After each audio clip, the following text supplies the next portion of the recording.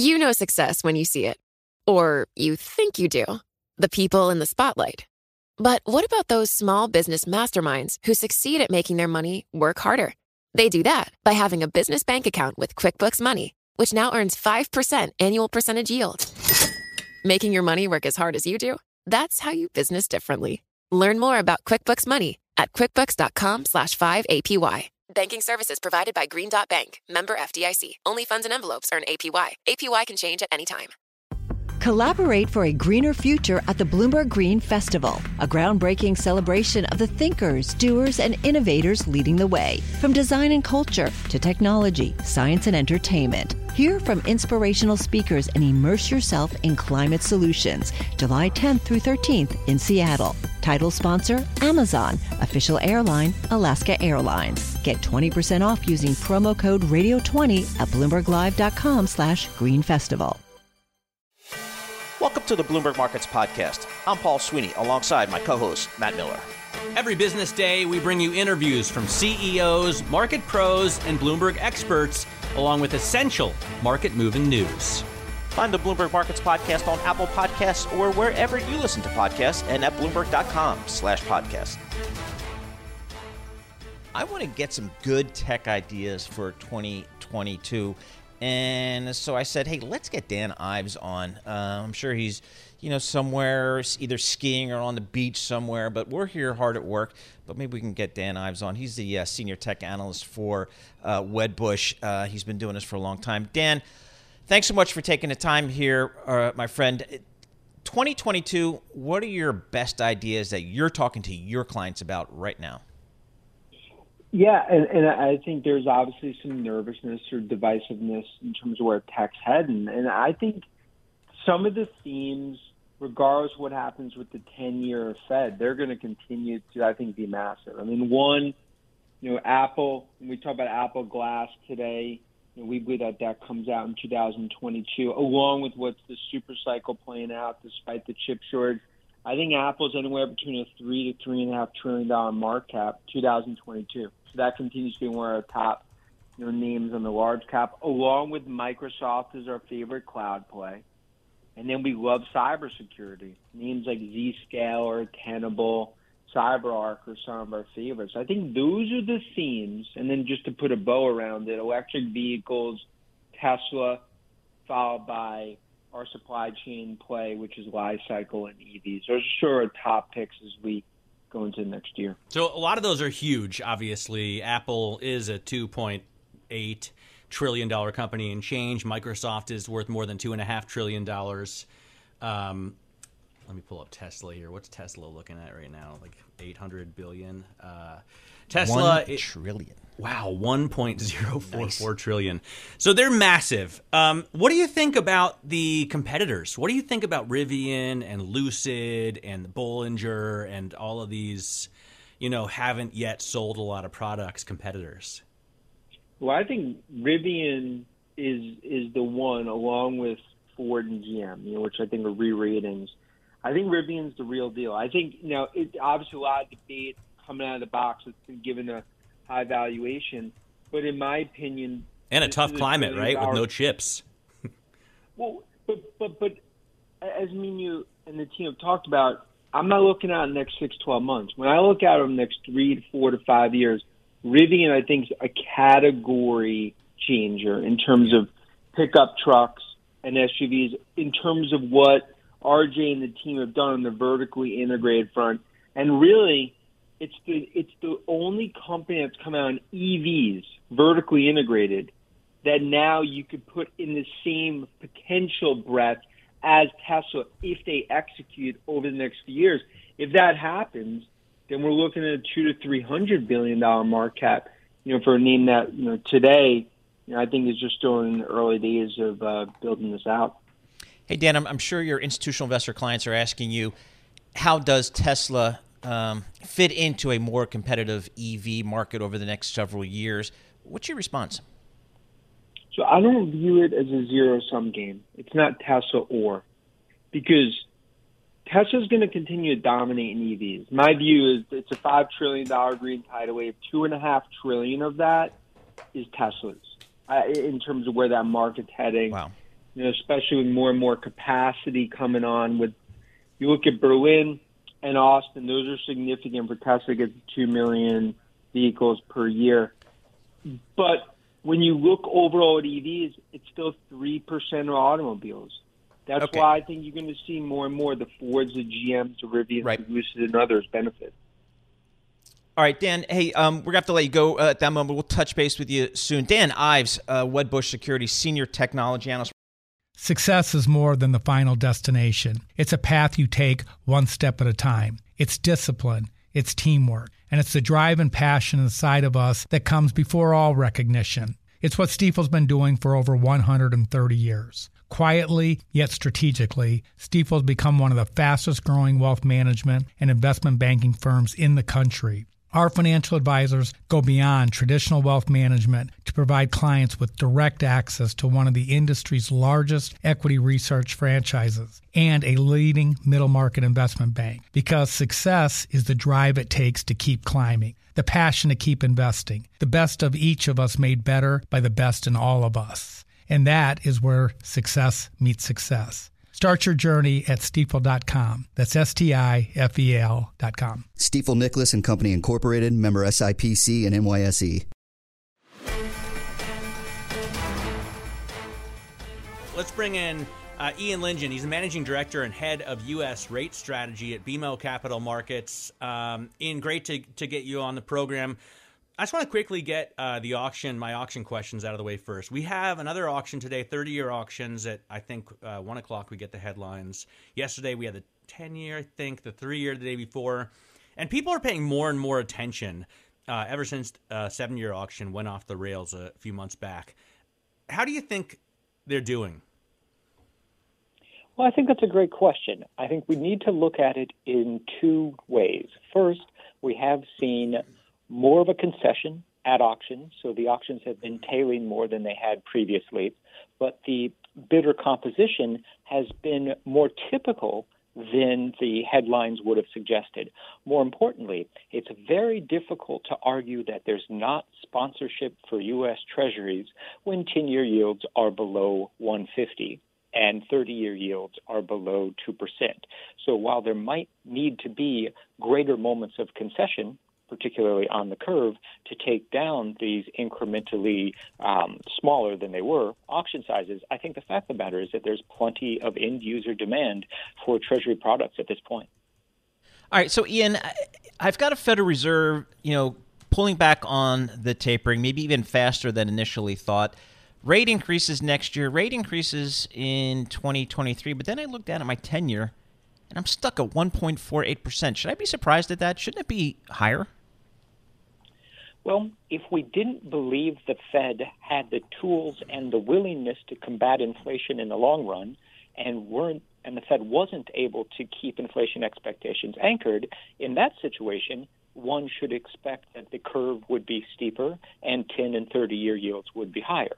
I'm certainly sympathetic to the idea that on an outright basis, 10-year yields below 150 contain a fair amount of sticker shock. And I think part of that has to do with the assumption, which has been proven to be tricky at this point in the cycle, that longer end Treasury yields, 10s and 30s, should be a function of U.S. growth and inflation fundamentals. The reality is that long-end Treasuries are a function of global growth and inflation fundamentals. And so while the U.S. might be recovering well from the pandemic, we're seeing high inflation numbers, we're seeing continued growth, the reality is that there are different pockets in different regions in the world who are recovering at a much slower pace. And that adds to the structural demand that we continue to see for Treasuries. All right, so what do you think we're going to see in 2022 with all of those variables? I note that you were ranked first in the 2018 Institutional Investor Survey for U.S. rate strategists and technical analysts. That's a big deal. Yeah, well, and he went to Yale. I appreciate that. Went to Yale, so that's also pretty pretty good. smart, I think, those folks. What do you think we're going to see? I mean, are we still going to see inflation coming back down to normal levels in the middle of next year? Are we going to see rate increases in the second half? Are we going to see the actual rates numbers normalized? So I think that we are going to see the base effects in Q2 2022 become relevant, because the upside that we saw, the bulk of the upside in the realized inflation was in the second quarter of this year. It was driven by new and used auto prices. It was driven by airfares as well as OER, or rents and shelter costs. That materially raises the bar for Q2 of next year for the pace of inflation to accelerate. So my baseline assumption is that while there will continue to be a fair amount of inflation in the system, the shock of the headline year-over-year figures will start to moderate. I do think we get 2 rate hikes in 2022, and the bigger risk, and I think that this is really important when we think about the way that the rates market plays out, the bigger risk is what does the market ultimately believe the terminal rate for this cycle is going to be? The Fed has told us that they expect it, all else to be equal, to be 2.5%. Now, if we think about the last cycle, we struggled to we got to 2.5%, but we had to quickly reduce to 1.75. So there are 2 camps at the moment, the lower terminal and the higher terminal camps, that are going to drive the debate, and that will dictate where the 5-year sector goes at the beginning of next year. So we're leaning more bearishly on the Treasury market than we have in the past, with the 5-year sector poised to underperform, and so that means that 5s, 30s will continue to flatten. 5s, 10s will flatten as well. But all of this within the context of a higher overall rate range. So I could easily see 10-year yields touching 2% next year in the first half, 30-year yields back above 250. And this has to do with the fact that the economy is growing and that the labor market is improving and inflation is back in the system. Hey, Ian, there was an argument, over the last several months that perhaps the Fed was falling behind the market, falling behind perhaps other central banks. Did they allay those concerns by that pivot we saw, a week or two ago in terms of the tapering and the rate conversation? They certainly did seem to come in line with what we're seeing with other major central banks. I will offer the caveat, though, that the other central banks that were a bit more hawkish were ones that had different exposures to energy prices. So the Reserve Bank of Australia, the Bank of Canada, for example, higher energy prices have decidedly different ramifications for those economies than what we see here in the U.S. And then the Bank of England has a different relationship with imported inflation prices as well, or imported costs, just because of the nature of their economy. So while it made sense to see coordination in terms of central banking moves at the beginning of the pandemic, when we were all responding to the uncertainties associated with the coronavirus, on the way out, we shouldn't actually be expecting the same degree of coordination, because each economy is performing differently and responding to some of the pandemic dislocations in a different manner. All that said, I do think that that Powell made it very clear that the hawkish pivot has come to fruition. We're going to see an acceleration of tapering next week, and that will set up the Fed to have more flexibility in when and how they choose to normalize policy rates next year. When you look at the economy and the economic growth as it's affected by rates, clearly monetary policy is still loose, even if they're tightening. When does it start to affect? When do we start to see financial conditions really get tighter because of higher rates? Since I don't think 2 or 3 rate hikes from zero is that much. So if you decompose if you break down the financial condition index, what we actually see is over the last decade and a half, the biggest driver has been equity volatility, and to some extent the dollar. And so if we see a run-up in equity volatility, which only occurs when stocks sell off, that in and of itself will tighten financial conditions. And that gets us back to the Powell put that has been talked about at great length and certainly still exists. So I'm less concerned about the incremental rate hikes per se and how they translate through to financial conditions. And I'm more worried about whether or not record or near record high equity prices are able to absorb a Fed that has gone from being, as you point out, extremely accommodative to moving forward with a slightly tighter policy stance. But you think the Powell put is still there? Yes, I do think the Powell put is there, but it's not an outright number.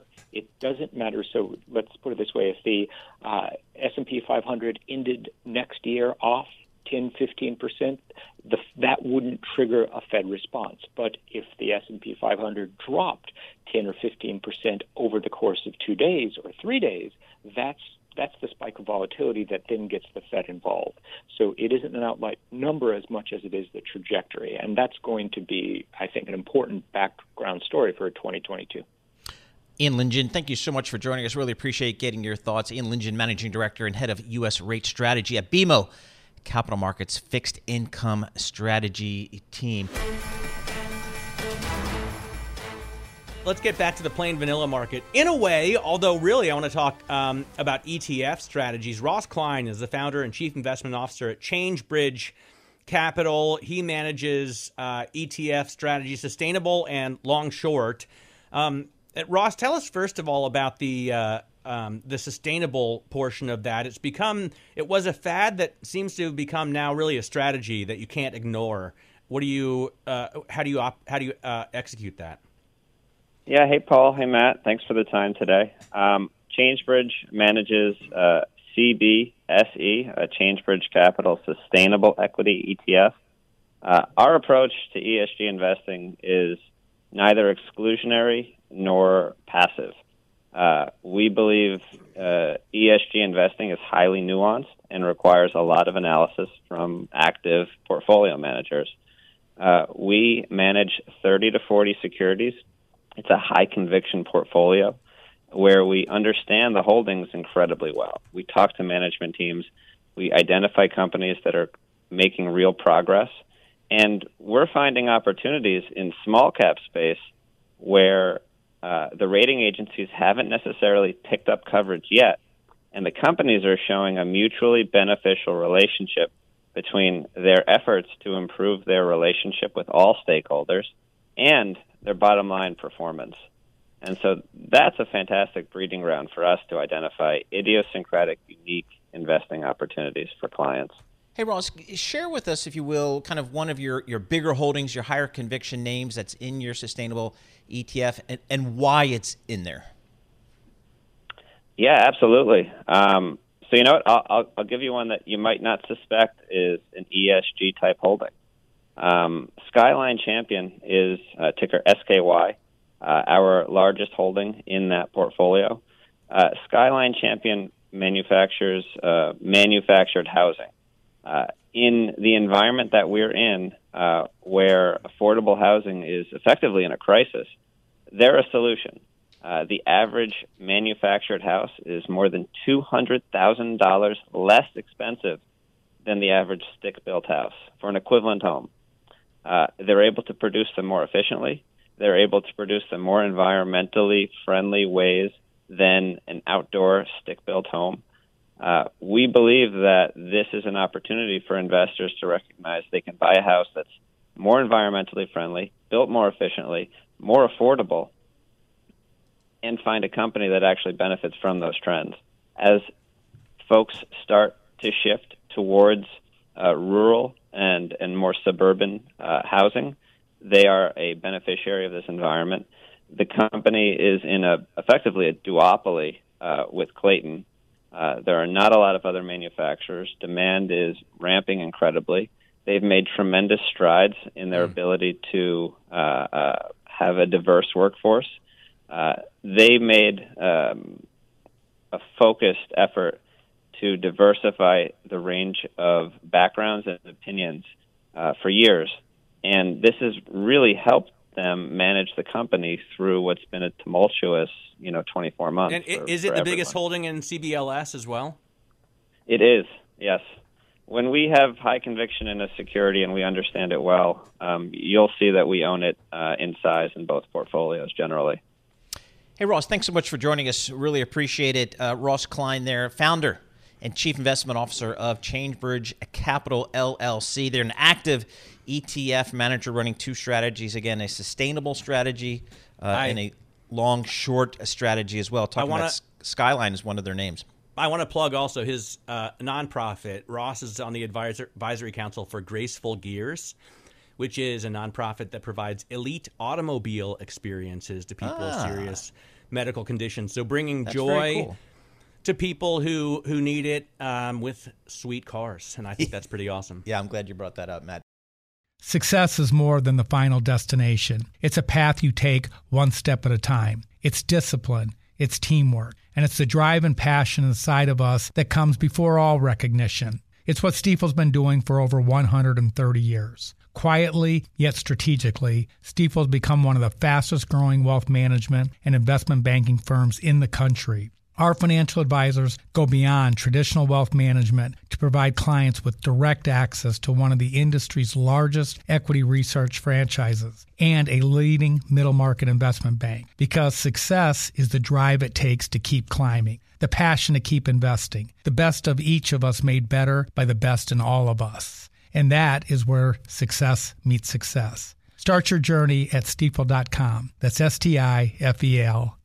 Stifel Nicholas and Company Incorporated, member SIPC and NYSE. Let's bring on our next guest, Matt. Tammy Haygood. She's a vice president and financial advisor at UBS, and she created the Impact Investment Group at UBS. So let's talk ESG investing. It's just one of the fastest growing areas within investing. And Tammy, thanks so much for joining us here. I'd love to get your thoughts on what really makes a good representative ESG stock in your mind. Hi, Paul. I'm happy to be on with you today. Yes, that's the question that many of my clients come to us and ask. And what we're looking at for ESG is the totality of a company. And what that means is that they're not only doing what they do well in terms of environmental, social, and governance, but they have an intentionality of improving. So we don't want to play gotcha with companies. We want everybody to feel like they can participate in ESG, but we look for companies that are moving in the right direction, whether it's moving more to carbon capture or whether it's on the social aspect, really delving into those diversity, inclusion, and governance issues. So you created the Impact Investment Group at UBS. Walk us through what impact investing is as opposed to, other ESG investing or activist investing. Well, that's a great question. 10 years ago, we started the Impact Investment Group, so we were a little bit ahead of the curve on this. And what we try to do is we try to advise our clients across an umbrella of financial activities, whether it's market rate securities, alternatives, or philanthropy. And our real position on this at the Impact Investment Group is that you want to target those areas that you are interested in influencing, and you want to target them with each one of those lasers, if you will, the market rate securities, the alternatives, and also with your philanthropy, and make something of an umbrella that at least has some targeted point of view on the way you want to impact the world. So that's our approach. So, Tammy, when my financial advisor approaches me with an idea, my silly question, or maybe the only question is, all right, what kind of return can I expect here?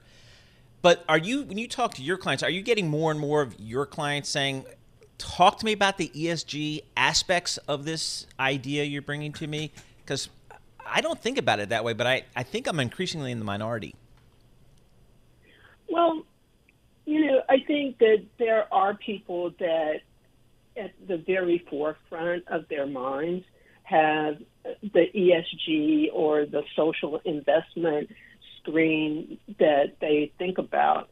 But I've yet to meet a person that doesn't care about the quality of the water that they drink or the air that they breathe. And so I break it into two groups. I break it into the evangelist group of people that really want to talk about this and have studied it, right? And then I break it into more of the lay person that wants to have investments that have a positive impact on their future and their kids' futures, and want to do things that align with that. Now, you mentioned returns, and I think that that's an interesting question because over the last, let's say, 5 to 7 years, the return on ESG has been higher than that of the S&P 500 simply by deleting fossil fuels. So, Tammy, we don't have enough time, but I want to get you back on because I'd love to ask you kind of an off-script question, but I noticed you studied, you got your JD in securities and tax law, which makes sense for your industry, but you studied physics and electrical engineering at Tuskegee, and I just wonder what kind of impact that has had on your career and how you have designed your program at UBS. So I hope we can get you back on again because I think it's really fascinating. Tammy Haygood there is Vice President and Financial Advisor at UBS. She created the Impact Investment Group. Thanks for listening to the Bloomberg Markets Podcast. You can subscribe and listen to interviews at Apple Podcasts or whatever podcast platform you prefer. I'm Matt Miller. I'm on Twitter at MattMiller1973. And I'm Paul Sweeney. I'm on Twitter at PT Sweeney. Before the podcast, you can always catch us worldwide at Bloomberg Radio. What could you do if your data was working for you and not against you?